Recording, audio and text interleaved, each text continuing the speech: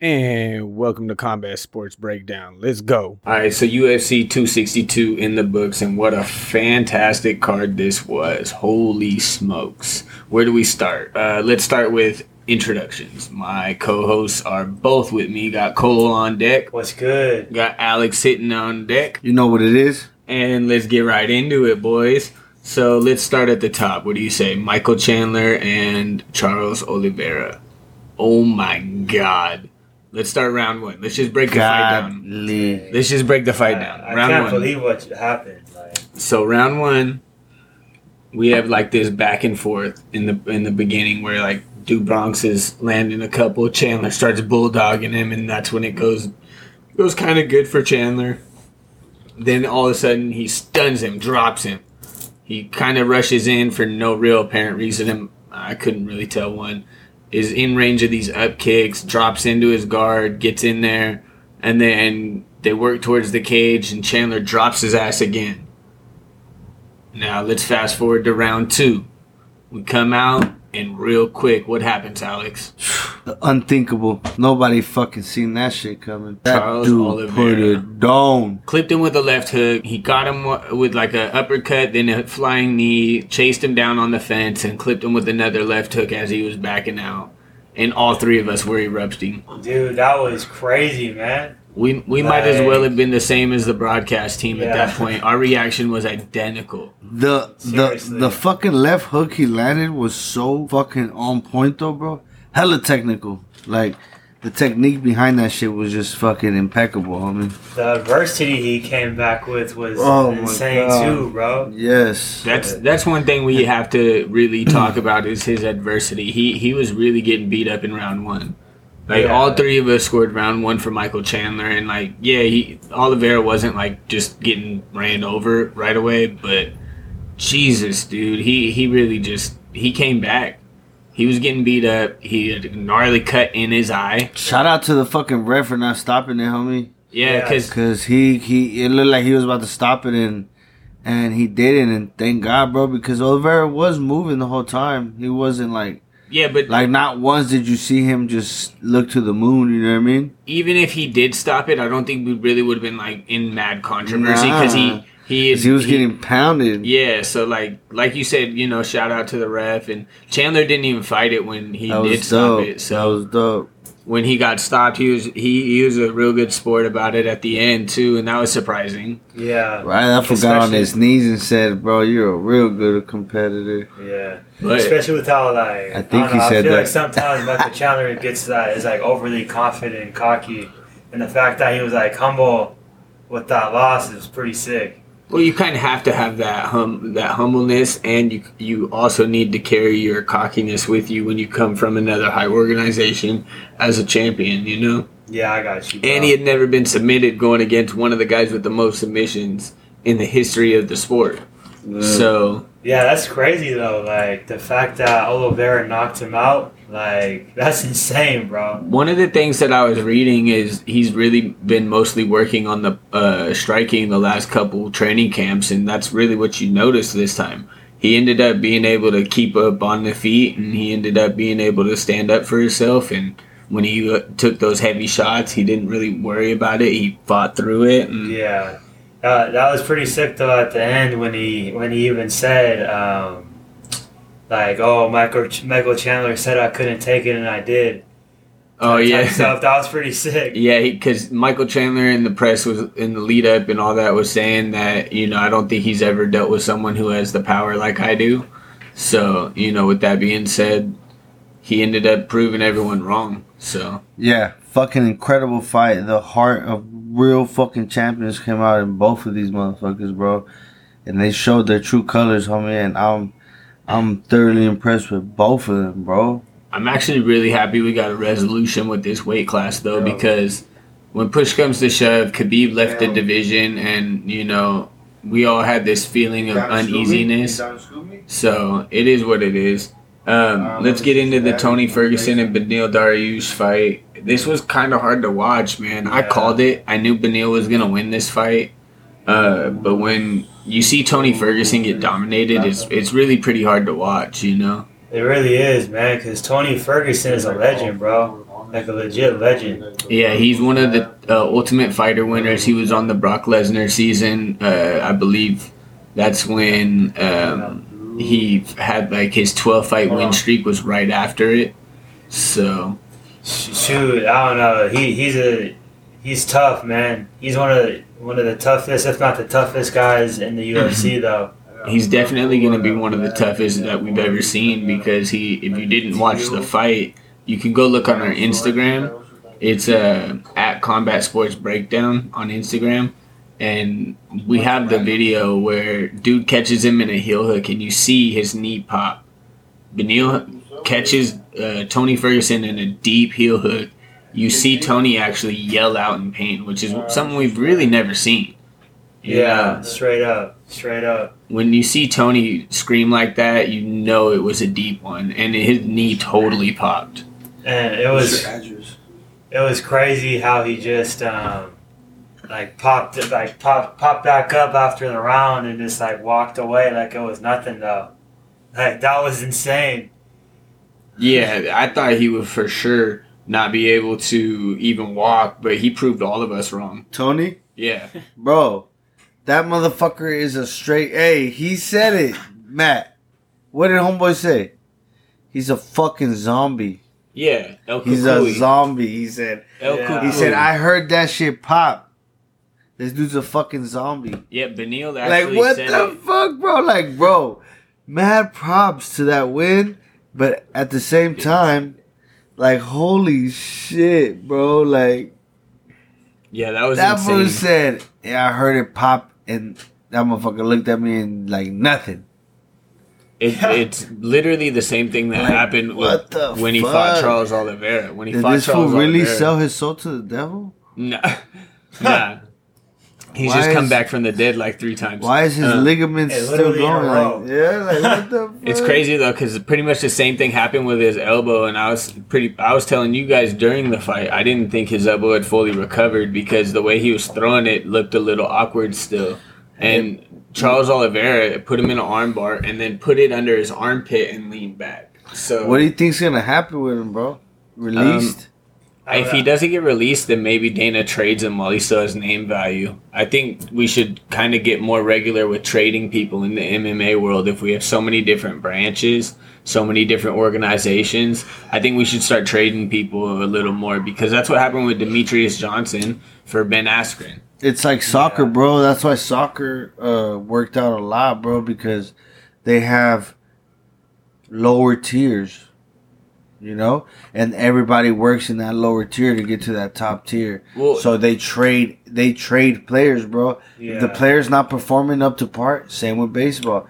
If you're not playing up to par, you get dropped down to AAA, you know? And if you are playing up to par, you get rised up to the MLB stage. That's Right. different though. That's a farm system. You know, a Yeah, farm farm system's system, different, there and you we go. do kind of have that with Cage Warriors. Well, you PFL. can have it, which would be dope. MMA already has It would be that. dope.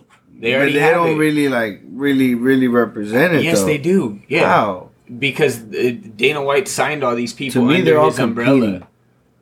Well, Bellator 1 Yeah. and UFC are To competing. me, they're all competing. but like, but oh, check we're this better, out. we're- PFL you know? is on the same contract as the UFC with ESPN. They're like the farm system for them. Cage Warriors is the European division for UFC to pull from. Like all these places have their own branches that are big in each local format. Yeah. That's where the UFC pulls from. Just because we don't know the names of the organizations offhand, they still exist. Yeah, but I'm saying the fact of the matter is what they fucking show is that they're fucking just competing instead of when they should be. There's like, three more- that are competing. That's Yeah, one championship, the biggest Bellator, and UFC. But they have to. That's like saying each NFL team should be like best friends. That's not how it should be. It's not because But that's two different corporations. the only bro. here's it's the not thing. the same team Time out, within the time same out, corporation. time out. What? Here's what I'm talking about though. Bellator's down for partnerships and trades. One championship's down for partnerships and It's trades. UFC that doesn't Yes. allow it and shit. Yes. Yeah, this fool wants it all for him. Well, he's just worked for the longest He's like, time to make this legal. Dana the White's the only- reason that MMA is legal in the United States. He wants to be the whale of That's MMA. crazy. He pushed for all of it. He's been the one trademarking this whole thing. So That's why Dana feels the way he feels. So, go ahead. I don't think Tony's gonna get traded though. I feel like Dana White has a soft spot for that dude. Well, he's the ultimate fighter winner, and if Donald Cerrone can get six fights with no win, then Tony might get a fourth. But the 155 division's so deep, and him being in the rankings, and not just that, bro. Like, I mean, it's obvious, bro. You can't fucking consider him a top 5. I don't know if you'd consider him a top 10. I don't know. He could be in the top 15, but I don't know, man. That pool is pretty deep. I don't know. After those 3 losses he had, it's hard to put him in the top 10. The fact of the matter to me, bro, is that people will watch him fight. So therefore, for me, I do believe he'll get at least 2 more fights. Well, I know he's going to get at least 1 more. I mean, Donald Cerrone got 6, and he's getting a 7th. So that's what I'm saying. Like, hey, and it'll be dope, bro, because I'll fucking tune in. I hear his name, and it's like, oh, hell yeah. It's going to be an all-out brawl. Yeah, but there's going to be a point where name value goes. Like, Nate Diaz is almost there. Yeah. Fuck yeah. Like, how exciting is it to see him fight as much as to hear he's fighting? It's way more exciting to hear he's fighting than it is to watch him fight these days. I can't say that I've seen him fight. You know what I mean? In a while. Well, he fought Jorge Masvidal and got absolutely destroyed. Yeah. Oh, yeah, that was the last one. That's right. He got... For that BMF shit. And then spent a year talking crap online. well, Masvidal shouldn't even have that BMF title anymore. He don't have it. Yeah, he does. Oh, I thought that for Usman took it. Nah. It's a one-time thing. That's what Dana White said. Oh, sick. Oh, hell yeah. Coming from the one Masvidal lover. Young Cuban Latin motherfucker getting it, homie. That's right, boy. I hope Nate Diaz steals that shit. Get that shit, dog. Yeah, right. Nick Diaz gonna slap the shit out of him and take that belt. I refuse to believe that nonsense. Well, we know he can't take a punch like he used to, so. A punch and a slap are very different, my friend. I'm sure he could take that little... It's a Stockton slap. You don't even know. Man. All right, so Matt Schnell versus Rodrigo Banterrain. I called it. Look, you called a lot of fights tonight. I called it. You called a lot of fights tonight. I tried to tell you. Banterrain actually came out and had a real good performance. Boss hogged. Round 2 and 3, he really excelled. He showed that he belonged here. He was not at all deterred by anything that Schnell did. Schnell stayed in there, man. He was throwing nice combos. A little flat. He was a little predictable. He was loading up. You didn't really see his hips moving the way that you wanted to. He really wasn't defending the takedowns that well in round 2 or 3. So, yeah, bro, he was slinging iron out there, bro. Banterrain. Yeah, he really started dropping slinging those haymakers, man. It was dropping them. It was a heavy card. That motherfucker had a chin though, bro. Yeah. Dude with the red shorts, what's his name? Matt Schnell. Schnell, yeah. Young Schnell, bro. That motherfucker had a chin. Like, he got hit so fucking hard, bro. I heard that shit through the whole everything. Like, bam! I felt the contact. Like, goddamn. He just kept walking through him, bro. It was crazy. Yeah, it was actually really impressive to see Matt Schnell be that resilient. Banterrain was cracking. But at the same time... him everything he could, bro. And homeboy was just like, that's it. At the same time, Banterrain did look a little tired. You know, he looked like the punches were heavy, but they were looking a little slow. Yeah, so, towards the end, hell yeah. Well, like, even in towards the beginning, fool? Mid-round the ones that connected in the beginning, bro, those were naughty. Yeah, but that's when I would expect Matt Schnell to have his chin still, you know, is early on in the fight. It's one of those things to see someone get clipped early on is like. But it's really also odd. When the strikers got the most power, you know, in a way, maybe. Still got Vaseline on your face though. Damn. Hasn't sweated it off yet. All right, so we got Caitlin Chikagan versus Vivian Araujo, and look, we'll just get straight into it. The judging. This is where the judging really, really got screwed up. Vivian won that fight.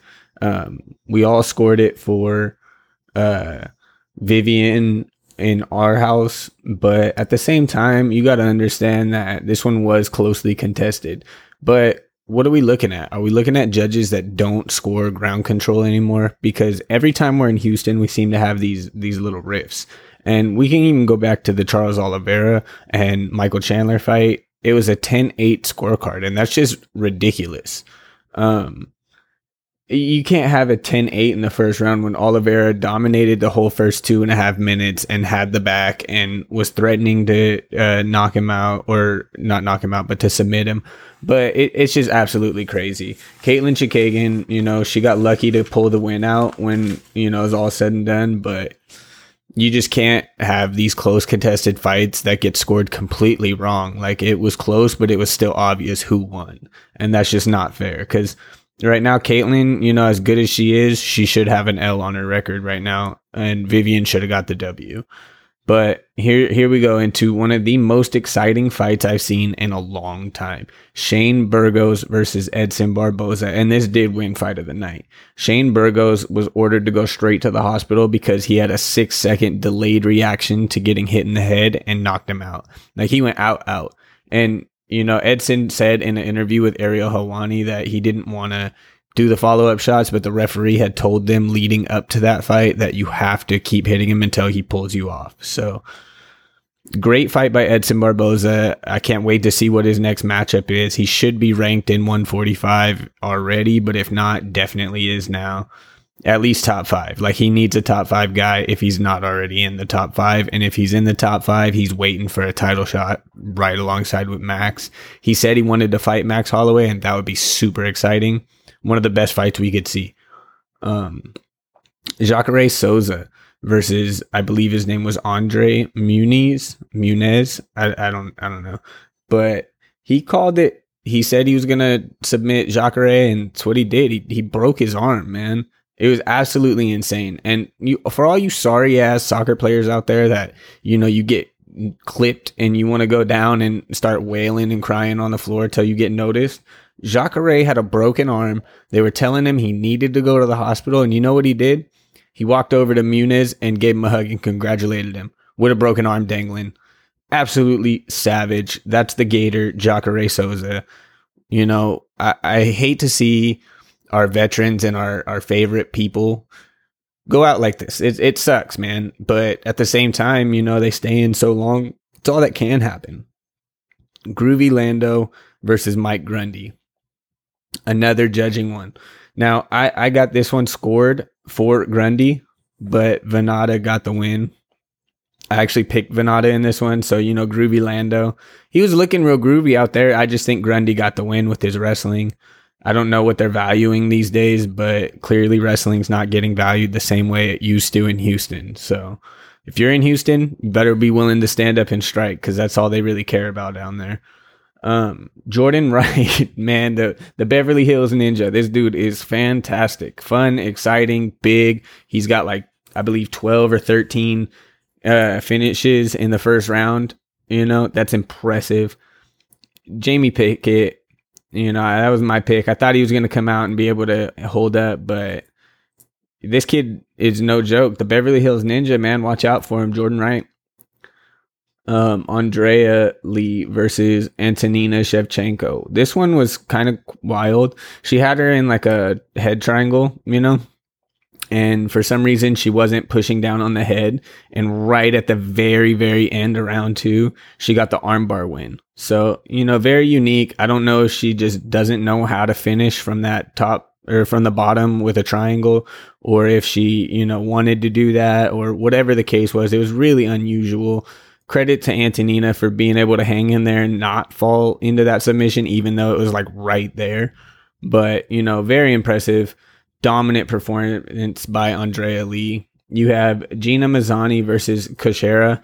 And, this was when in the last episode of the podcast, we were talking about how they didn't have anyone listed. So we had to do some real deep digging to find out who the fighter was that was on there. And it was Kuchera. She got the round 2 stoppage standing up still. They never even got down, the ref stepped in and saved Mazzani. She was just getting pinned while up against the cage, just absolutely pinned. So, saved her there. No need to take an unnecessary beating. The second fight tonight was Kevin Aguilar versus Tucker Lutz. And let me just say, Kevin Aguilar, it might be time for him to go to another promotion. It's hard to say that, but because you don't really know where Tucker Lutz stands. He's fairly new to the UFC. So to see him just have a dominant round 1, 2, 3, like nothing, it was hard to watch because Kevin Aguilar's been around the block, you know? And then here's the one that actually kind of hurt me to see because this was the, what did he call it? Performance of the night. Okay. By Giagos Christos. And this was actually crazy because Sean Soriano was absolutely cracking him. Actually almost finished him in the first round. It was weird because this is Michael Chandler's training partner. If you didn't see UFC Embedded, then, you know, go back and watch those because you actually see a pretty cool side of both fighters leading up to each fight and, you know, everything going on. And Sean Soriano got on there because he's Michael Chandler's training partner. And, you know, he was absolutely cracking. But round 2, he went in and shot and got absolutely locked up in a gnarly, and I mean gnarly choke. Like it was crazy, man. He got locked up. It was deep instantly, and he you know, this being his second chance in the UFC, you knew he wasn't going to tap. So he went to sleep, man. And it was kind of hard to watch. It's always hard for me when I see these guys get submitted and their eyes roll back and, you know, everything that comes with getting absolutely choked out. But, you know, it is what it is. We watch this sport for the violence sometimes, and that's just the worst part of it, in my opinion. But there it is. That's the UFC 262 review. You know, we had to split this one up. You got our immediate reaction on the first few fights, and then, you know, we had to follow it up, do some editing. Some stuff came up in the week, so I wrapped it up solo. I want to give shout outs and thank you to my boys, Alex and Cole. Appreciate you guys for coming through, watching the fights. Appreciate you guys' effort in the podcast and making this thing the next big one. We're going to be up there, guys, so give a shout out to our sponsors, Love Bracelet. If you're into, you know, unique bracelets, your girl is, whatever is going on, use the promo code Mr. Breezy 36, get that 36% off. And this is an Instagram one. You can find them on Instagram or lovebracelet.com. Shout out to our boys, Nick and Ryan. Appreciate you guys for always hooking up with us, doing the call-ins when you get the chance. See y'all on the next one. We out.